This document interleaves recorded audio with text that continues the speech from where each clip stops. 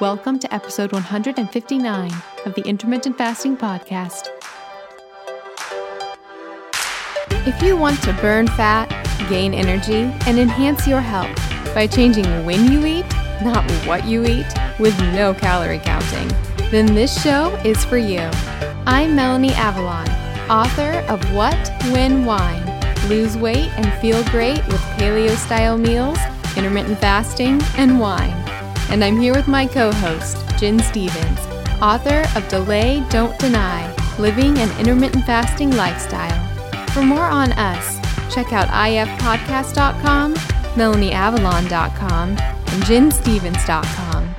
Please remember, the thoughts and opinions on this podcast do not constitute medical advice or treatment. So, pour yourself a cup of black coffee, a mug of tea, or even a glass of wine, if it's that time, and get ready for the Intermittent Fasting Podcast. Hi friends. As you know, everyone is facing challenges right now with the recent virus pandemic. From stress, financial, sickness, and quarantines, there's not a lot of people who haven't been touched by it. One of the highest risk factors is a weakened immune system, and a lot of what affects that weakened immune system is determined by your gut health. Gut issues aren't just about bloating or indigestion. They can be the difference between whether you get sick or stay well. Unfortunately, your gut is under assault like never before in human history. And we're so grateful that our friends at Bioptimizers are stepping up to help people during these times. They're actually giving away a free bottle of their patented proteolytic probiotic P3OM until the end of this month. As you guys know, we are massive fans of P3OM. We've talked about it multiple times on this show, and our listeners have been big fans as well. And there's a good reason for that. It's because P3OM actually helps eliminate bad bacteria and pathogens and rapidly boosts your gut health, and therefore also boosts your immunity. But P3OM also does something no other probiotic can claim. It has a patent filing that explicitly talks about its research around antiviral capabilities. This makes P3OM a perfect probiotic to help support your immunity and the immunity of those that you love during this difficult crisis. This is such a generous offer. We are so grateful for it. To get it, just go to p3om.com/IF free. That's p3om.com/IF all one word. You will automatically get access to your unique coupon code to claim your free bottle. This offer is limited to one per household, and it's only available at that link, p3om.com/IF free. All right, now enjoy the show. Hi, friends. Welcome back to the show. So we have a super special episode today of the Intermittent Fasting Podcast. Very, very excited. I am here with Jen Stevens as per usual. Hi, everybody. Actually, I feel like I'm going into host mode like my other show. I just realized I introduced this different than I normally do. But in any case, Jen and I are here like normal, but we also have a guest who has been on the show before, and she was very, very popular with our listeners. We are honored to be here with Dr. Anna Cabeca. She is an Emory University trained gynecologist and women's health expert, and we had her on the podcast before for her fantastic book, The Hormone Fix. And one reason her work really resonates with us and our listeners is that, ladies, she gets hormones, she gets women's health, but she's also a big fan of dietary approaches, of fasting, of ketogenic diets. So it's really wonderful content, and she's just such an expert for a lot of the questions that we get on this show. And she recently released a new book. It is Keto Green 16, The Fat Burning Power of Ketogenic Eating plus the Nourishing Strength of Alkaline Foods equals Rapid Weight Loss and Hormone Balance. So Anna, Dr. Cabeca, thank you so much for being here. It is great to be with you two again. Thanks for having me. Well, we are so glad to have you back. I know, I'm really, really excited. I know I was saying this before the call, but Jen and I we get so many listener questions all the time, but we get a ton of questions about females, women's hormones, hormonal issues, especially in regards to fasting. And Jen and I are not hormonal experts in any way. So like having you on the podcast today as an expert and a resource, we are very, very excited about this conversation. So we thought to start things off, you told your story on the last episode that you were on this podcast. So we will put a link to that in the show notes for listeners. The show notes, by the way, will be at ifpodcast.com/episode 159. But Dr. Cabeca, would you like to start things off by telling listeners a little bit about your personal health journey and what led you to where you are today? Because it's really, truly a beautiful story. Oh, thank you. Thank you. I was definitely always loved medicine, but at age and an advocate for women's health. So trained in gynecology and obstetrics, came to practice in Southeast Georgia. And then, in our own personal life, we suffered a significant tragedy and loss. And from that moment, that trauma, that devastation, that grief put me into early menopause. And I was shortly there diagnosed as permanently, irreversibly infertile and had failed the highest doses of hormone, injectable hormone therapies. And, facing loss after loss after loss. Anyone who's been through infertility treatment or struggled in getting pregnant, that feeling again and again. So it was trauma on trauma for me and my family. And that took me on a journey around the world, just looking for answers because my doctor's bag was empty. And as a result of learning some of the world's most amazing and traditional healing modalities and integrating that into my Western medical training, I not only reversed early menopause, but at age 41, naturally conceived, I call her my miracle baby, Ava Marie. And so that just transitioned my frame of thinking and my medical practice to one of, as physicians, we think, okay, well, here's your diagnosis: infertility, menopause, diabetes, blood pressure, cancer.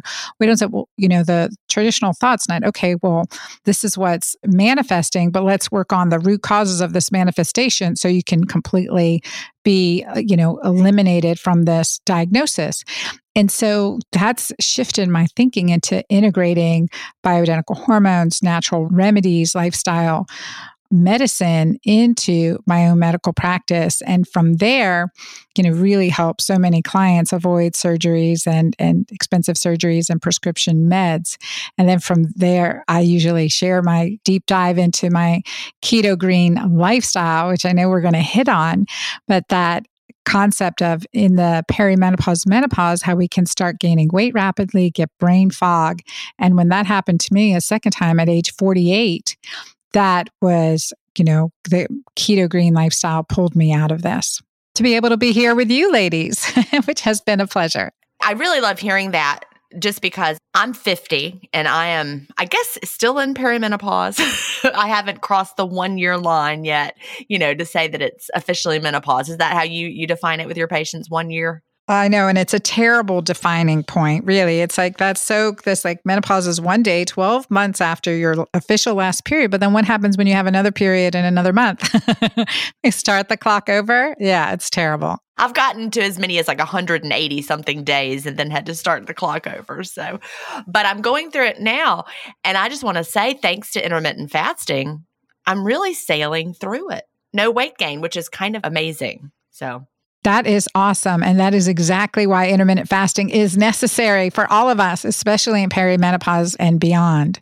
Yeah, to that point, we get so many questions about the effects of fasting on menopause and on the different hormonal changes that women experience. So I do have specific questions from listeners. But before that, I was wondering, Dr. Cabeca, we as women experience these different stages of life. So those actual stages, obviously, they're, quote, normal. Obviously, they should be, quote, healthy. But women seem to so often struggle with difficulties when going through them, hot flashes, weight gain, anxiety, mood swings. So is that inevitable? You spoke about the root cause behind these issues. What do you think is the root cause behind women experiencing these, travesties or issues while going through hormonal changes? And what can we do to address that? Yeah, and why some women do and some women don't, right? But the rarity is to sail through this transition time period. But it is definitely possible. And I think that's, being able to look also at this time of life, menopause, it's not a disease, doesn't need a ICD-9 code or ICD-10 code that we're placing on it. It really is a transition in life. And I love what the Japanese refer to as menopause. They refer to it as konenki. I don't know if I said that correctly, konenki, but that means a second spring, right? How beautiful that is. I love that terminology. That's why I'm like, we need to come up with a word and make it stick, y'all. Let's brainstorm on this.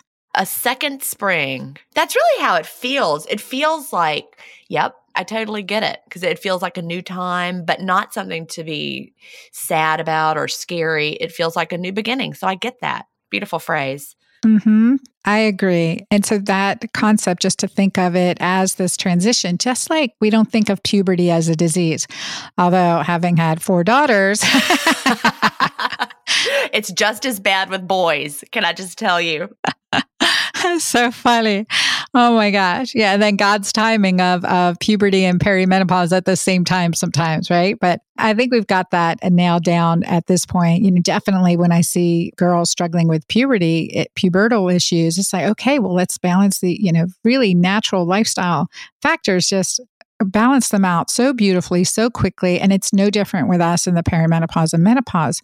It's just understanding what is affecting us and what that root issue is. And Melanie, to your question, there is this normal transition in hormones, just like we wouldn't stop puberty from happening, and we shouldn't, not with birth control pills or anything else. We won't stop that natural cycle and flow, because that transition is a rewiring. That's really important for our neurotransmitters, for our brain, for our HPA, our hormonal axis, hormonal communication system. The same, I believe, is absolutely true in this menopausal transition. We can't suppress it completely. Again, with birth control, so many patients of mine had come in on birth controls pills because they were having symptomatic perimenopause, and they didn't need it because either they had their tubes tied, their husband had a vasectomy, or whatever the situation may be. But that was a treatment, and that can be really damaging for hormonal balance. And we know more and more about that now. But this rewiring is important too. But there's a way to boost our hormones naturally, decrease the inflammatory symptoms and the neuroendocrine symptoms that people experience, and actually eliminate them by simple lifestyle hacks. And I always say, you guys have heard me say this on your show before, it takes more than hormones to fix our hormones. Yeah. That's huge. It sounds very simple when you say it, but explain what you mean by that. It takes more than hormones to fix our hormones. Yes. Yeah. Often people are at the doctors and with these symptoms and just requesting or getting estrogen, testosterone pellets, maybe birth control pills, or either bioidentical progestin or bioidentical progesterone or progestins, and or thyroid meds, right? Because I always say, if it took more than hormones to fix our hormones, everyone on thyroid meds would be thin. That's not the answer. That's not the answer. Now we can support, that's one of the support mechanisms for sure, but it's not the answer. And so we need to look at really what does fix our hormone, what does create this flow and transition in a healthy way. And it's empowering our body to heal itself. And so in my book, first book, The Hormone Fix, and my second book now coming out, Keto Green 16, I'm really big on managing through lifestyle and nutrition our major hormones.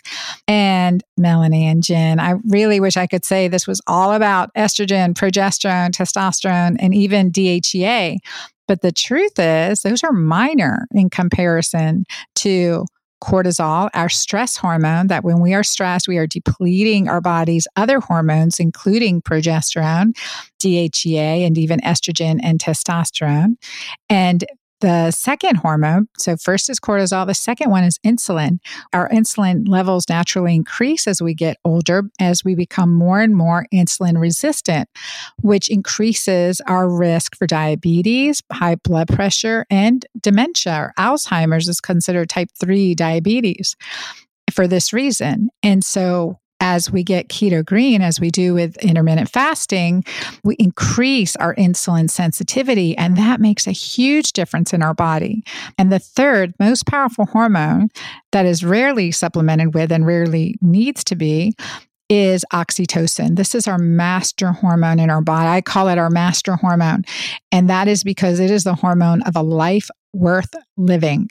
And with that, oxytocin is that hormone of love and bonding and connection and healthy community and laughter and fun and all those things that matter to us, the healthy relationships, the bonding sensations that we get. It is the most powerful hormone.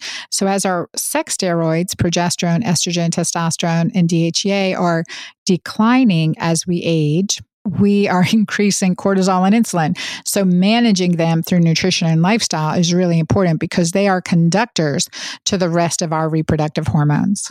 I love that so much. Hi, friends. One of the primary things that Dr. Cabeca talks about in this episode as one of the root causes of hormonal imbalances is our exposure to endocrine disruptors through our skincare and makeup. Did you know that the UK has actually banned over 3,000 compounds common in conventional skincare in the US because they've been identified as being carcinogens, endocrine disruptors, meaning they mess with your hormones, as well as other toxic agents? The US, on the other hand, has banned less than 10. Did you know that companies can put whatever they want into our skincare and makeup, and they don't have to tell you what it is? They can just call it fragrance. Our skin is actually our body's largest organ, and putting toxic compounds on it daily through your skincare and makeup can have massive, profound effects on your health, and not in a good way. Even many, quote, natural products can actually be more problematic because they're often made with natural ingredients high in heavy metals. There's just essentially no regulation.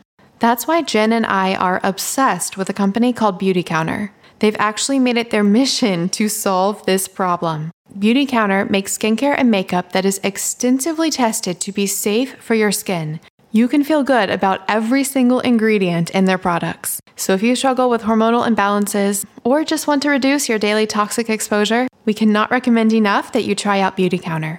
You can shop with us at melanieavalon.com/beautycounter. You'll know you're in the right place when you see Jen's face in the top left corner. And if you shop with us at that link, something really special and magical might happen after you place your first Beauty Counter order. You can also get on my Clean Beauty email list for more on the science of skincare, exclusive giveaways, I do a lot of those, free samples, and so much more. To get on that email list, just go to melanieavalon.com/cleanbeauty. So is your fast clean inside and out? Well, now it can be. All right, now back to the show. So I was wondering, do you think that hormonal imbalances and issues that we experience today, are they completely a result of our modern world and our lifestyles, endocrine disruptors, the foods we're eating, our chronic stress? Like, do you think that ancestral humans or Paleolithic man or women experienced hormonal issues? Or do you think it's, from all of these factors that we have today? I think like what Jen said, like as she's sailing through this menopausal transition, I really have to wonder how much, if any, they did suffer. We know there was a significant, healthy elder population. And we also know they were considered in many traditional societies, our elder women, our elders in general, were the wisest of the tribe, right? So they had a clear brain. They weren't in a nursing home with dementia. Right? So they were doing something different than our standard American. Well, we're not going to go off on that. We can go off on that tangent if you want me to. But we were doing something to enable health and traditionally empower our divine physician within us to heal our bodies, right? Give it the right medicine, so to speak, in food and lifestyle that can make the biggest difference. But also we know there are other cultures, traditional societies around the world that don't have symptomatic significant issues with menopause. As I traveled around the world in my journey, I was always asking and looking, how do people deal with fertility, pregnancy loss, grief? How did they deal with hormone changes and menopause? And even for many people, it was certain cultures, it was very, it's definitely very different. Like I was thinking of my client from Spain who's in her 50s, and she goes, right here, they don't complain about symptoms or menopause. And it's very unusual to hear someone who is having a hard time. And so, but it is there now, especially with stress, it is a universal issue because one of the most important hormones in our body, progesterone, which is our mother hormone, progestation, pro-life hormone, that's a hormone of pregnancy, is depleted by cortisol production. It really is. It's kind of like cortisol is the robber. So it takes what it needs and does what it has to do, And so, which is great for short stints of time, but the chronic stress, the chronic cortisol production is something that really affects our hormones. So then we can become more symptomatic. So what I've seen, and just recently in my clients, a resurgence in initial resurgence in hot flashes and weight gain in addictive behaviors or comfort behaviors, and more symptoms of anxiety, depression, isolation, anger, relationship issues. And so it's like right away, let's get back on, the nutrition, nourishing and lifestyle, the nourishing practices that we know works and helps us. And in fact, it was this way for me too, to be honest, Jen and Melanie, when this pandemic started, I had a daughter in Nijmegen, Holland, outside of Amsterdam, who was studying for her third year of college. And her friend in Italy was in quarantine, and her professor, they were getting ready to shut down the university. And I was at that place, oh my God, what if something happens to her? I've lost one child. What if, right? And all this trauma started coming back up that I'd put to bed, like I've done my work, y'all, and I've known that, I write about that, I've done my work. And yet there were some days there that I was up again, couldn't sleep, really worrying, got to get my daughter back, I can't get to her, and all that fear started coming up, and the comfort behaviors, comfort food, comfort wine, all that good stuff. And I quickly recognized, because I know that energy, that negative energy, is a vacuum willing to suck me into a black hole, right? So pulling myself up essentially from my bootstraps, just but one step at a time, controlling my thoughts, controlling, what I can control. What do I know to be real and true right now? And so I think now more than ever, it's so important to understand how stress is affecting our physiology, our lifestyle choices, and yet how much power we have over that, how we can create within us the peace that surpasses all understanding. You're exactly right about the stress because, I've got some very large Facebook support groups, and every day people are posting about how they're struggling with the feelings of stress. They know that they're at home, they're with their families, but it's just such an uncertain time. And, people are having more trouble fasting. They're having trouble with their food choices. They may be gaining weight all of a sudden. And, I'm glad that you mentioned the effects of stress and cortisol because it's a natural process. So people should not beat themselves up when they're feeling this way because it's just our body responding to a very difficult time for the world. Yeah, something I've seen as well to that point in the groups and from our listeners and questions is that I think when this pandemic first started, a lot of people who had previously been doing intermittent fasting, for example, experienced this new rush of stress. And I've seen this with a lot of people. It's like they temporarily were like, oh, I'm going to, stop fasting because they thought that they wanted comfort and food. But then fast forward, and what I'm seeing from a lot of people is realizing that going back to your old eating ways, if they were less than nourishing for your body, doesn't actually make you feel good and doesn't actually make the stress go away. Like that's not the solution. So I've seen this pattern of like coming back to the healthy eating and kind of actually becoming more appreciative of it and coming back to intermittent fasting and realizing how we can actually grow. It's incredible. I just interviewed David Sinclair on my other podcast, and one of the most beautiful things he said was that using this time during this pandemic is the time to grow stronger. Like it's the time to work on stress mitigation techniques, do exercise at home, work on healthy dietary habits, and then coming out of this pandemic stronger than we were going into it, which I thought was absolutely beautiful. So speaking to that, in your book, you talk about how you did, for example, a ketogenic diet for a while, and there was something missing with that. Just something seemed a little bit off, and you realized what it was. So would you like to tell listeners a little bit about your approach to the ketogenic diet and even ketosis, like one of the key factors there, at least as far as our dietary choices go? Yes, definitely. I do want to also just emphasize what you said about people thinking that intermittent fasting is going to be more taxing on their body. It's actually helping with resilience and insulin sensitivity, which is what we want. And we all need to be doing that right now.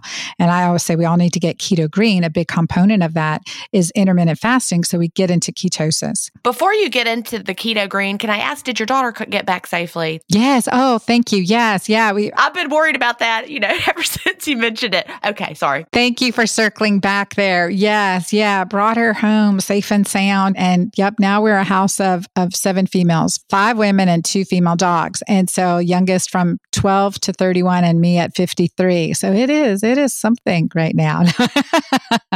It's a mother's dream.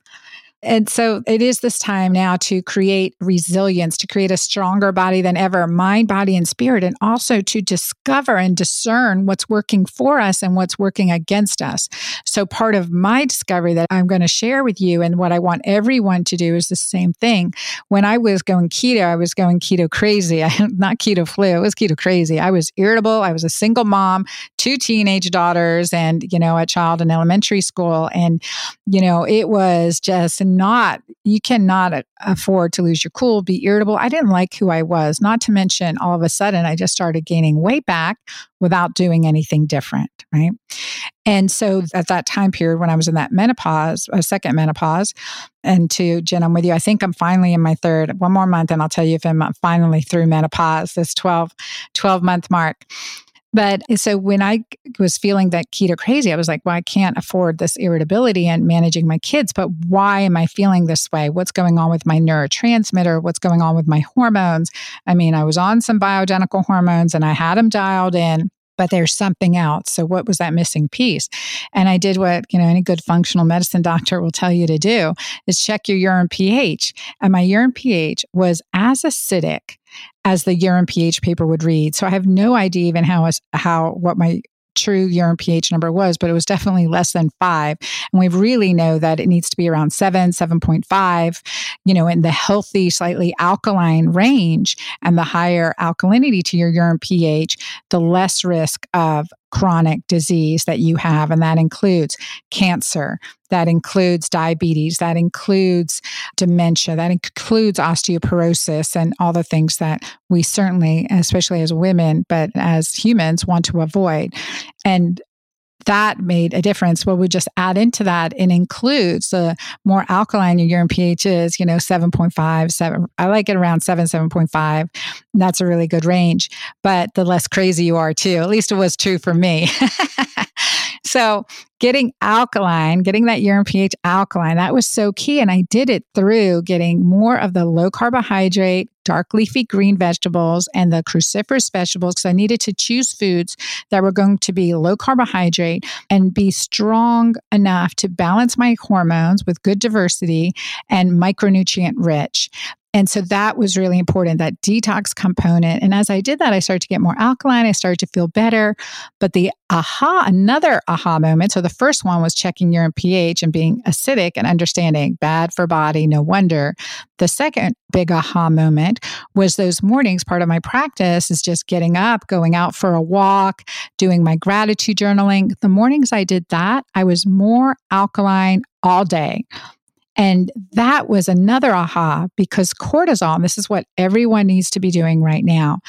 Check your urine pH because cortisol increases urine acidity by increasing hydrogen ion secretion across the renal tubules, hence making a more acidic urine pH. So everyone, like if you're under stress in your intermittent fasting groups, check urine pH, get it alkaline, doing more of the dark leafy greens with the fibers, not so much juicing because we don't want the sugar, but the dark leafy greens and supplementing. And so that's where I just really worked on my, dark greens, my Mighty Maca Plus, my, cooking good low carb variety of greens, plus the, healthy ketogenic food choices, because we can be keto dirty or we can be keto clean, which is keto green.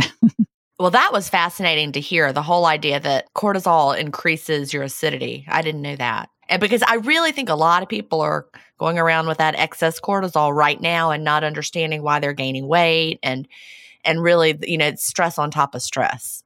and depleting progesterone, causing PMS, anxiety, depression, those sensations of like hating your husband, relationship issues.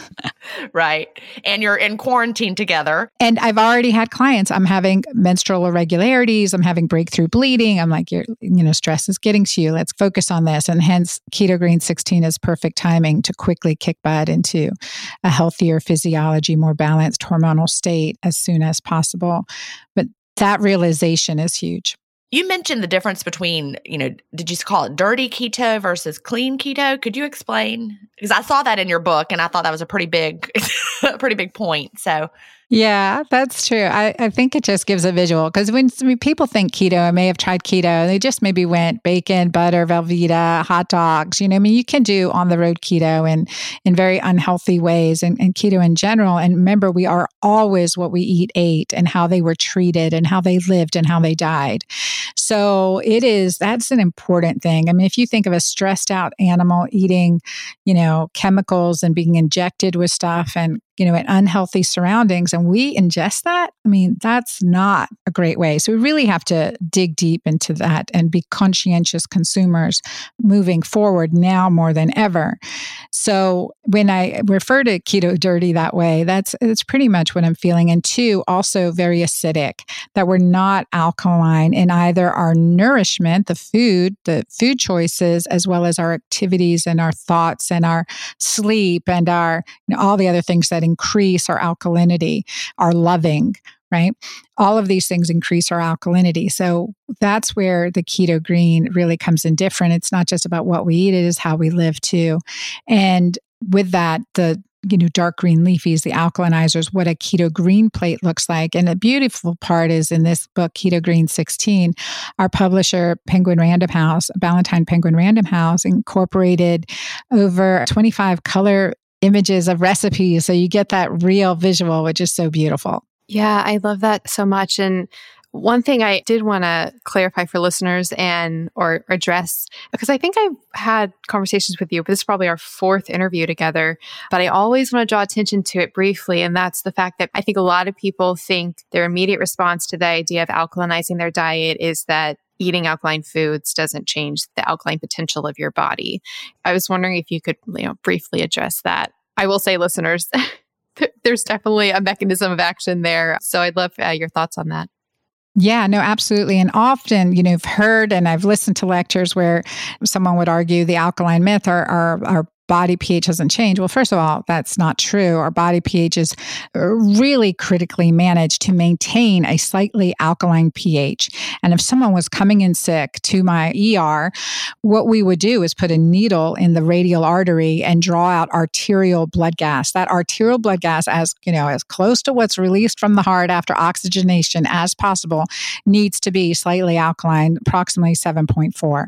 And so slightly alkaline. And our body will rob Peter to pay Paul in order to keep it there. And when we are in a metabolic acidosis, that means just even slightly lower than 7.4, then we are terribly sick. And when you come into my ER and I see that, I'm giving you bicarb. I'm not letting you be there. I'm giving you IV bicarb in order to neutralize your acid and revive you in a way. So our body is really strictly monitored and in the state of homeostasis to the best of our ability. We can get into a nutritional metabolic acidosis. Absolutely. We've seen it in clients with digestive issues and starvation and many different situations.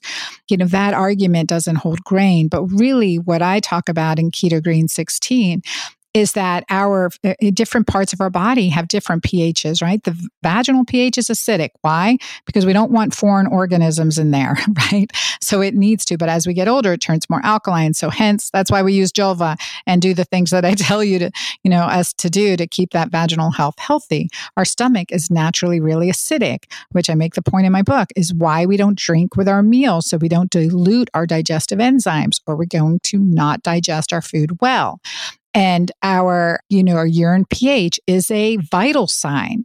Our urine pH is a vital sign. I want to say that again. It is a vital sign. It is as important to monitor as our blood pressure, as our pulse, as our weight. What gets measured gets managed. And here's a way we can not just look at our micronutrient absorption and health of our electrolytes, especially magnesium and potassium, really important minerals. It is also an indicator of inflammation in our body. It's an indicator of cortisol and stress effect on our body, in our physiology. And, urine does tell us so much. Even we can look at urine for hormones, right? But at least looking at pH and ketones to know that we're getting into the state of keto alkaline state, which is just empowering and energizing and healthful. We've seen amazing clinical improvements in patients in short amounts of time following this regimen. Yeah, one of the things I really love about your book is you do provide a very detailed list of whole foods mostly, but the different foods and whether they are more acidic or if they're more alkaline. I spoke with you prior, but that is per the Prowl score, so like the potential renal acid load. And for listeners, I won't go on a tangent, but basically, when you eat a food, the acidic effect that it has on the kidneys, it's like what you said, and it's like what's going on behind the scenes. Like people will say, oh, your blood pH doesn't change based on what you're eating. But if you're eating a really acidic forming diet, your body's having to do a lot of work and pull minerals in order to support that seemingly, quote, normal pH level. So it's like, yeah, things might look okay, but the amount of stress and the amount of acidity behind the surface could, be actually pretty profound. And the fact that we see studies, across the board showing that correlates to what we see in the urine, I just think is so profound. Going into fasting a little bit. So you spoke about this idea that we could be in an alkaline fasted state and be really supportive of health. We get so many questions about fasting and female hormones and whether or not it's safe for fertility, whether or not it's stressful. So for example, we had a question from, I think it's Enyali. It's a really beautiful name. I don't know how you say it though. She said she'd been following the podcast for a while. She'd been doing modified fasting on and off for a few years, but she's skeptical about starting IF. She's a 49-year-old in the perimenopausal zone. She wants to know if one meal a day will help her menopausal symptoms and help get rid of belly fat. She's read that IF can affect the hormones and fertility in women. Is this true? And she wants to know, is there a specific calorie intake that needs to be followed? Also, Tegan has heard that fasting can shrink and affect our reproductive hormones and wants to know if it's safe. She's currently doing 16-8, sometimes 18-6, but she's nervous about continuing because of fertility. And that's just 2 questions, but we get a lot of questions about that. Is fasting safe for women? Is it going to affect fertility? How do you recommend that women safely approach intermittent fasting, especially if it's part of their daily lifestyle? These are great questions. And it is really important. This is where I always tell clients is discern, is listen to what your body is telling you. Like, for my clients, intermittent fasting, and I will tell you this, in working with clients, intermittent fasting is essential to hormone balance. Right now, PCOS, what should they be doing? Women with polycystic ovary syndrome who technically can get more insulin resistant, designed for intermittent fasting, right? And no more snacking. And that is just part of my program. And so I tell clients, and I teach this in the book too, is there are certain indicators, certain lab markers you want to follow beyond doing our urine pH and ketones, which I think hopefully now everyone's checking and can really say, oh yeah, I'm in ketosis, I'm not in ketosis, because often people are fasting or doing ketogenic and they actually never check to see if they're in ketosis, which is a muscle we need to exercise. And it's important to bump in and out of ketosis. So you got to test in order to manage it. And so with that, with hormonal, I found that it absolutely, as we become more insulin sensitive and manage cortisol, our hormones improve. So intermittent fasting for the sake of intermittent fasting and then eating a 6 or 8 hours of, standard American drive-through? Well, hell no, that's not good for anyone. It doesn't matter, right? I mean, good thing you're doing the intermittent fasting. At least you've got some benefits there, but there's a bigger picture to this, right? And this is verified in the research. And I know you guys have shared this, that in a study published in JAMA, Journal of American Medical Association in 2016, looked at women who had breast cancer. And what they saw is that women who had at least 13 hours between dinner and breakfast, so intermittent fasted for at least 13 hours, had a significantly reduced risk of recurrent breast cancer, as well as a significantly lower hemoglobin A1C, which is a marker of how well blood sugar is, maintained in our body over the past 2 months. So that is huge findings. That is huge. Yeah.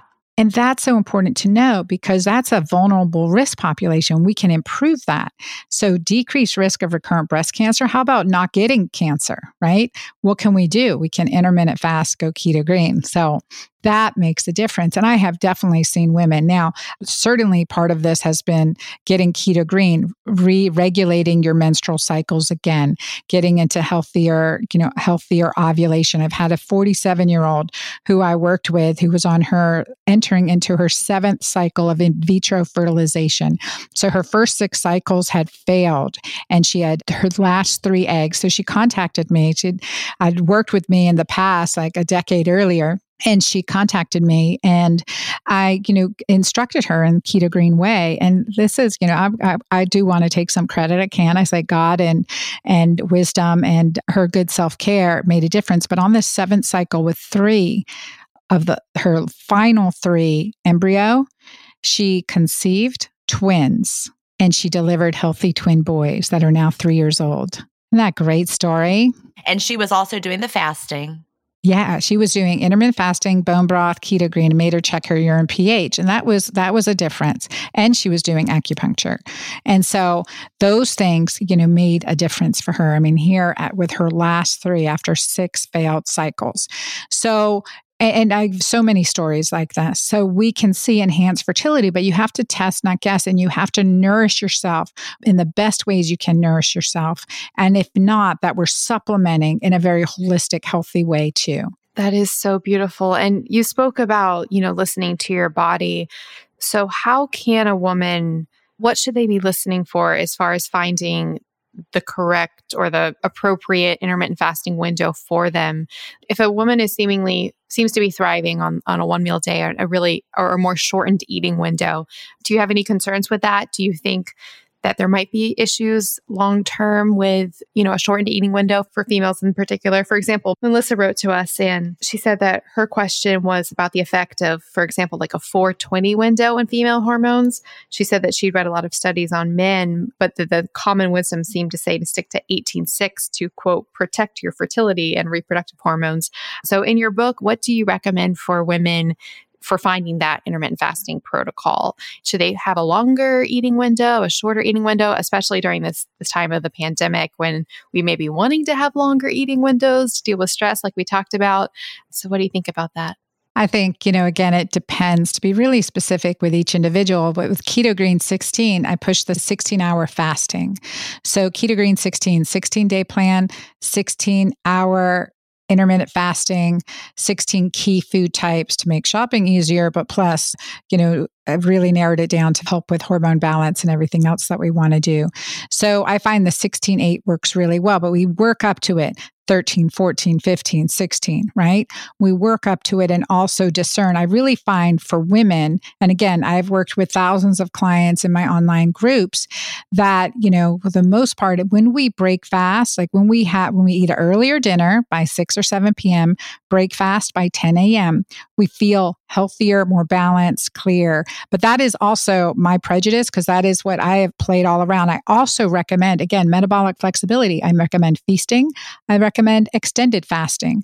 So play around with it. Sundays are typically my 1 meal a day Sunday, right?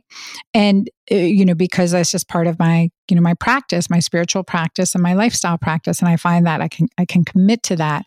Although sometimes it's after a Saturday feasting, which is okay too. So, and I'm curious what you two do. But I always let clients know is I give them a hormone symptom checklist, same paper I gave all my patients. It's a download bonus for my book buyers and it's in the Hormone Fix. So just follow a certain way for a week, 2 weeks and discern, how do I feel with this? And or even a day or 2. How do I feel? I usually say give yourself 3 to 5 days on any specific plan before you make a judgment. But, discern, how do I feel best with this? Because my activity level is different than, a 23-year-old's activity level with no kids, right? I've got 4 kids at home and I'm a single mom with running businesses, right? So it's different. With different people, different activities levels, and it can be. So discerning what works best for each of us. But that's typically what I found. I really want to hear from you guys. What do you do?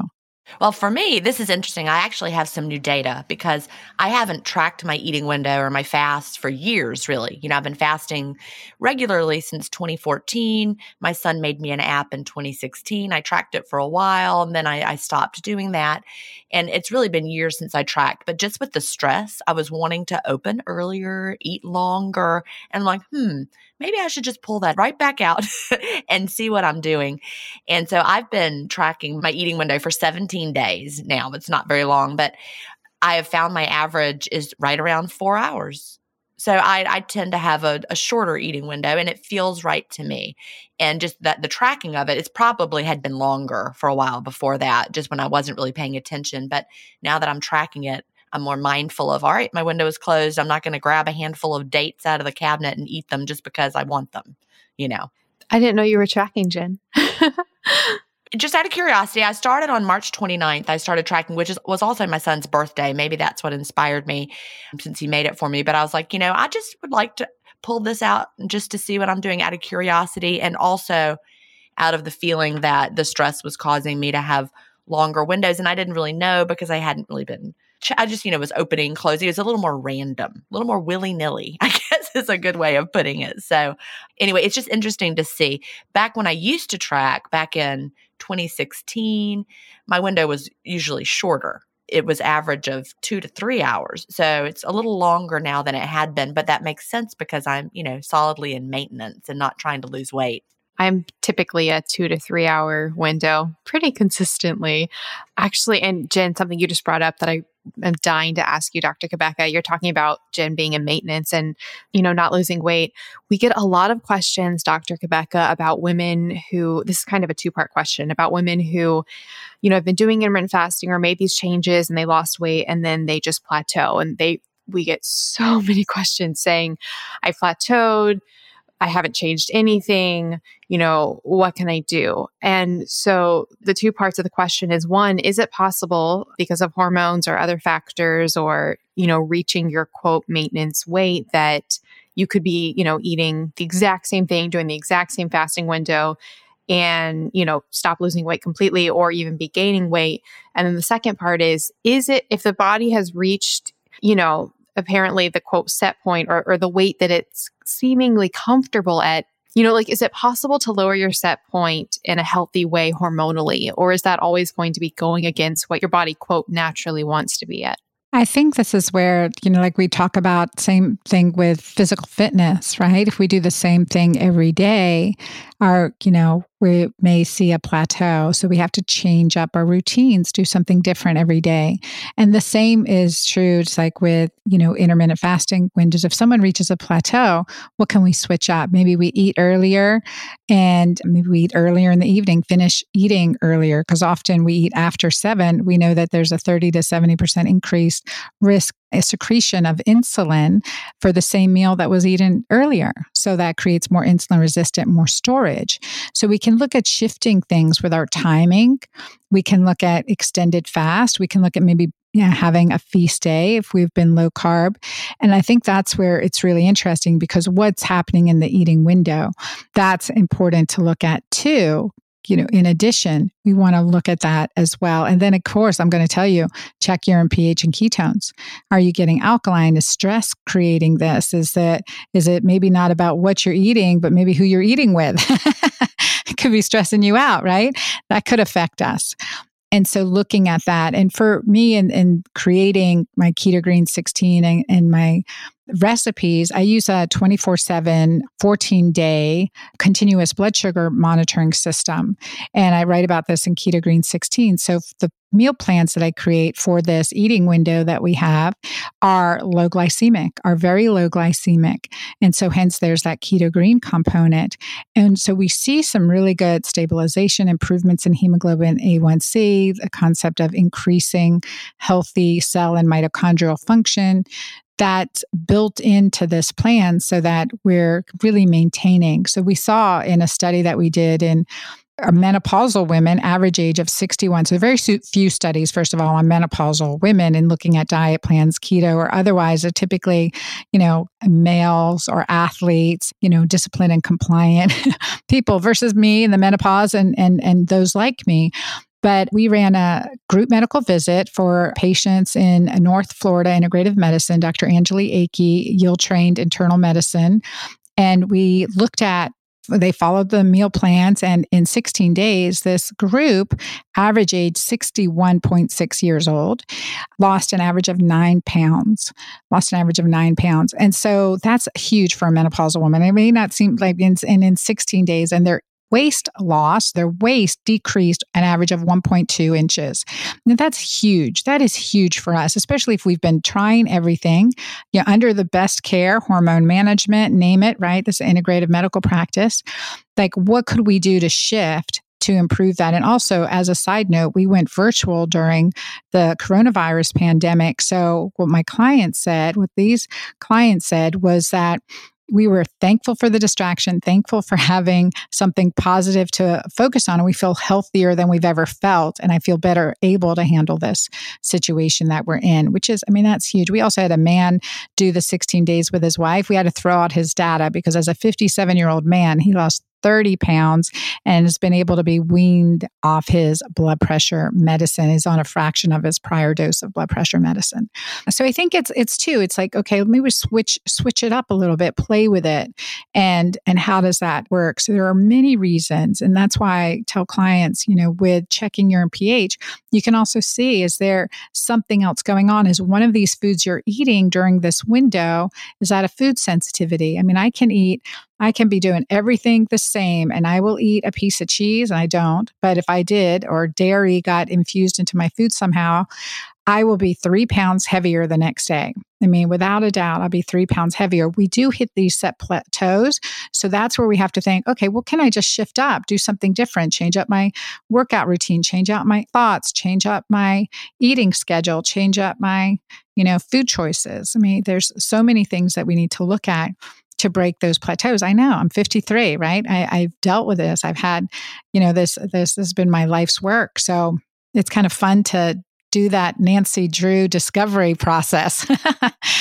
Oh yeah, I love it too. Figuring out what works for you and what doesn't. That's just it's empowering to be able to figure that out. I love that you said that about, experimenting and trying new things, because I think people so often, especially if they found an intermittent fasting protocol that was really effective for them, made them lose a lot of weight, the idea of, tweaking it can seem like, oh, I'll gain all the weight back, when really, in theory, and what you're saying, it's actually quite likely that, trying something new, moving things around a little bit, you might actually have the opposite effect, which is really, really incredible.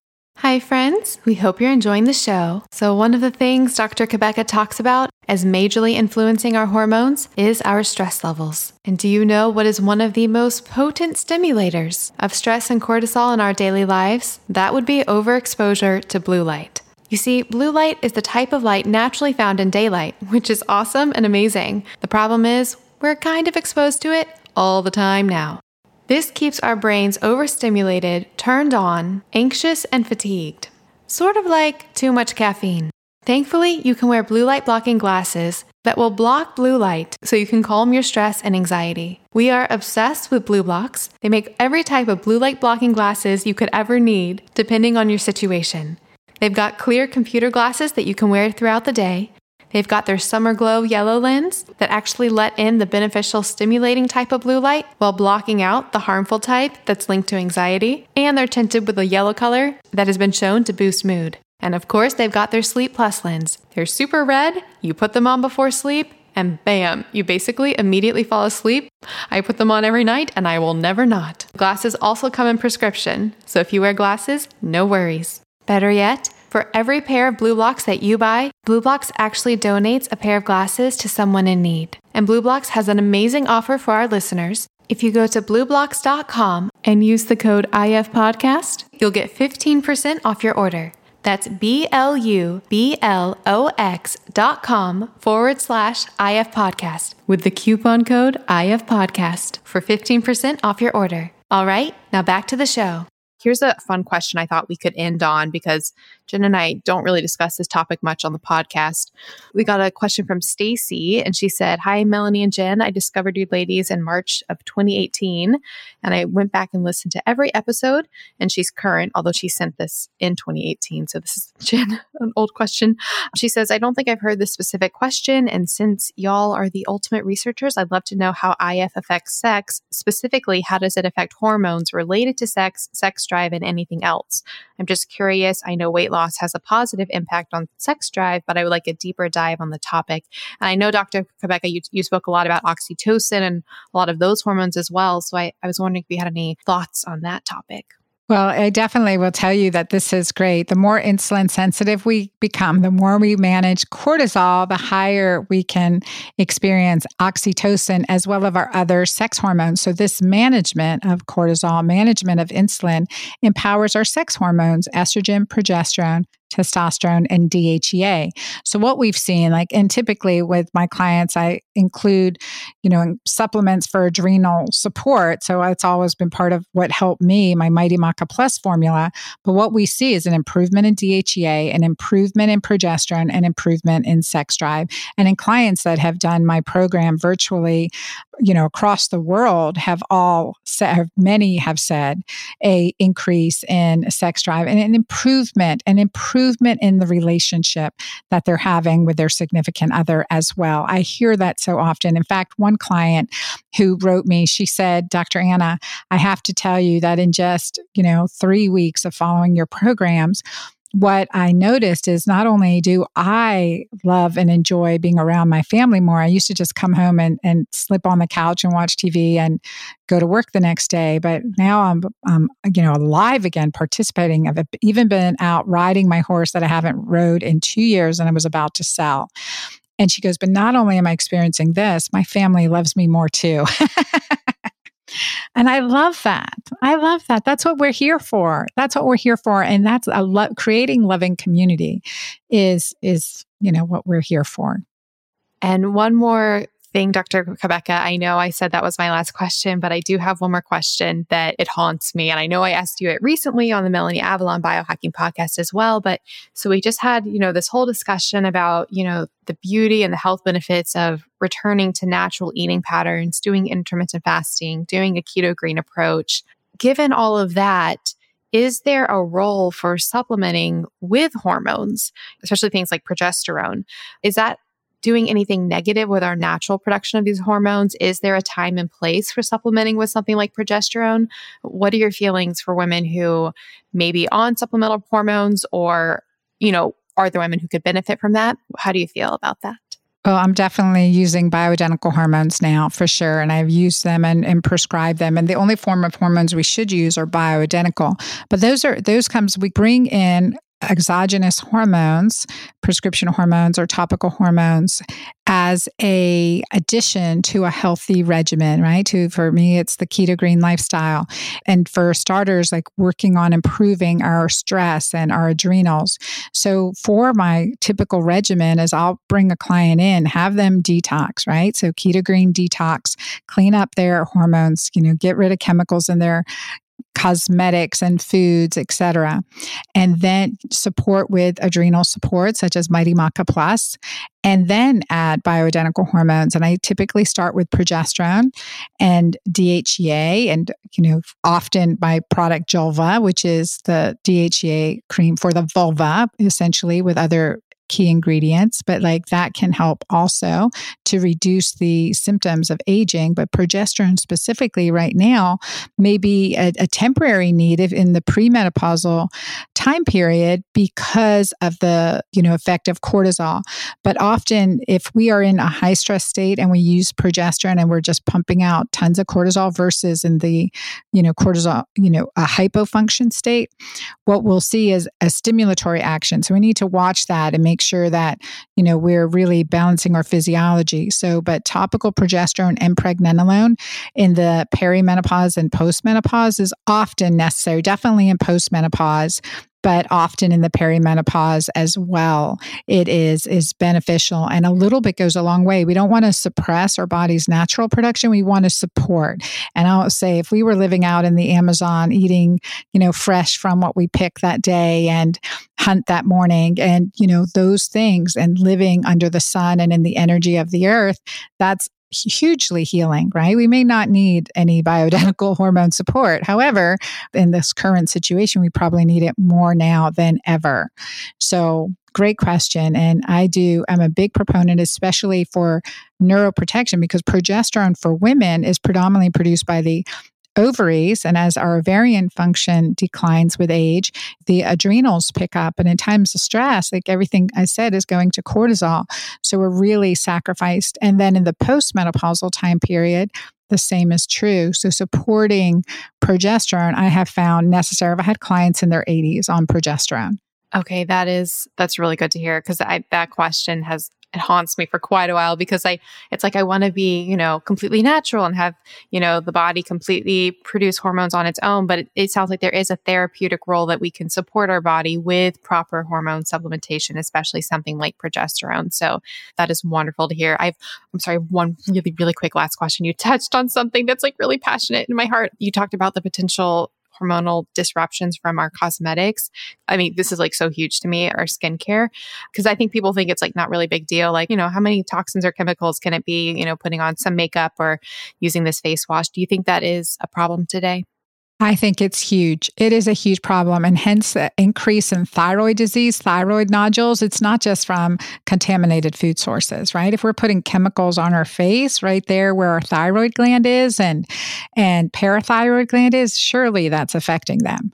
And beyond that, it's hugely disruptive. Plus, many of these chemicals pass on through our umbilical cord blood to kids. Now, I'm post-reproductive, so sometimes I'm like, let me choose my toxins with my Christian Dior red lipstick. But I've actually switched now from my Christian Dior red to a natural red. So I am, a big proponent on that, no matter how old we are, but especially in reproductive age groups, especially. And I do think cancers, inflammation, and maybe that part of that, toxic burden that our body is having to deal with, it 100% affects our hormones. Yeah, I think it's so huge. There's literally like two things we put in or on our body: food, and then as far as like going into our bloodstream, it's our cosmetics and our skincare. So I just think the hormonal implications of the endocrine disruptors, I just can't even fathom. And I think most women don't realize. But thank you. Thank you so much for your time. This has been absolutely wonderful. Is there anything else you'd like to put out there to listeners that we didn't touch on? Any final thoughts? I just say, no matter what you're dealing with or the circumstances we're in, we can experience this peace and we can be more resilient, not just as an individual, but as a society, a community, a nation, a humanity, that we owe it to ourselves and are responsible to ourselves and those around us to create health within us, both physically, emotionally, relationally, and spiritually. And to do this, we start with loving ourselves well, and lovingly taking care of ourselves and those around us. And it does start with this process. And it's more important now than ever in our history. And I would just share that I just love you, Jen. I love you, Melanie. And I thank you for having me on and all the work you do. I know these podcasts are works of love and a lot of work. And I praise you for it, congratulate you. And I'm so appreciative because I love listening to you guys. Thank you. Well, thank you. We love having you on and we love talking to you. Thank you. I'm so grateful for your work. Your books are beautiful. The information you're putting out there is life-changing. You've had a personal huge effect on my life I've used your supplementations. I tell you this every time, but my sister is just so obsessed. I got her completely hooked. So thank you for everything that you're doing, your mindset, your approach, and what you're doing for all of humanity, but especially I think us women. So we really, really appreciate you. Thank you. Thank you. Thank you so much for listening to the Intermittent Fasting Podcast. Please remember that everything discussed on the show is not medical advice. We're not doctors. You can also check out our other podcasts, Intermittent Fasting Stories and the Melanie Avalon Biohacking Podcast. Theme music was composed by Leland Cox. See you next week.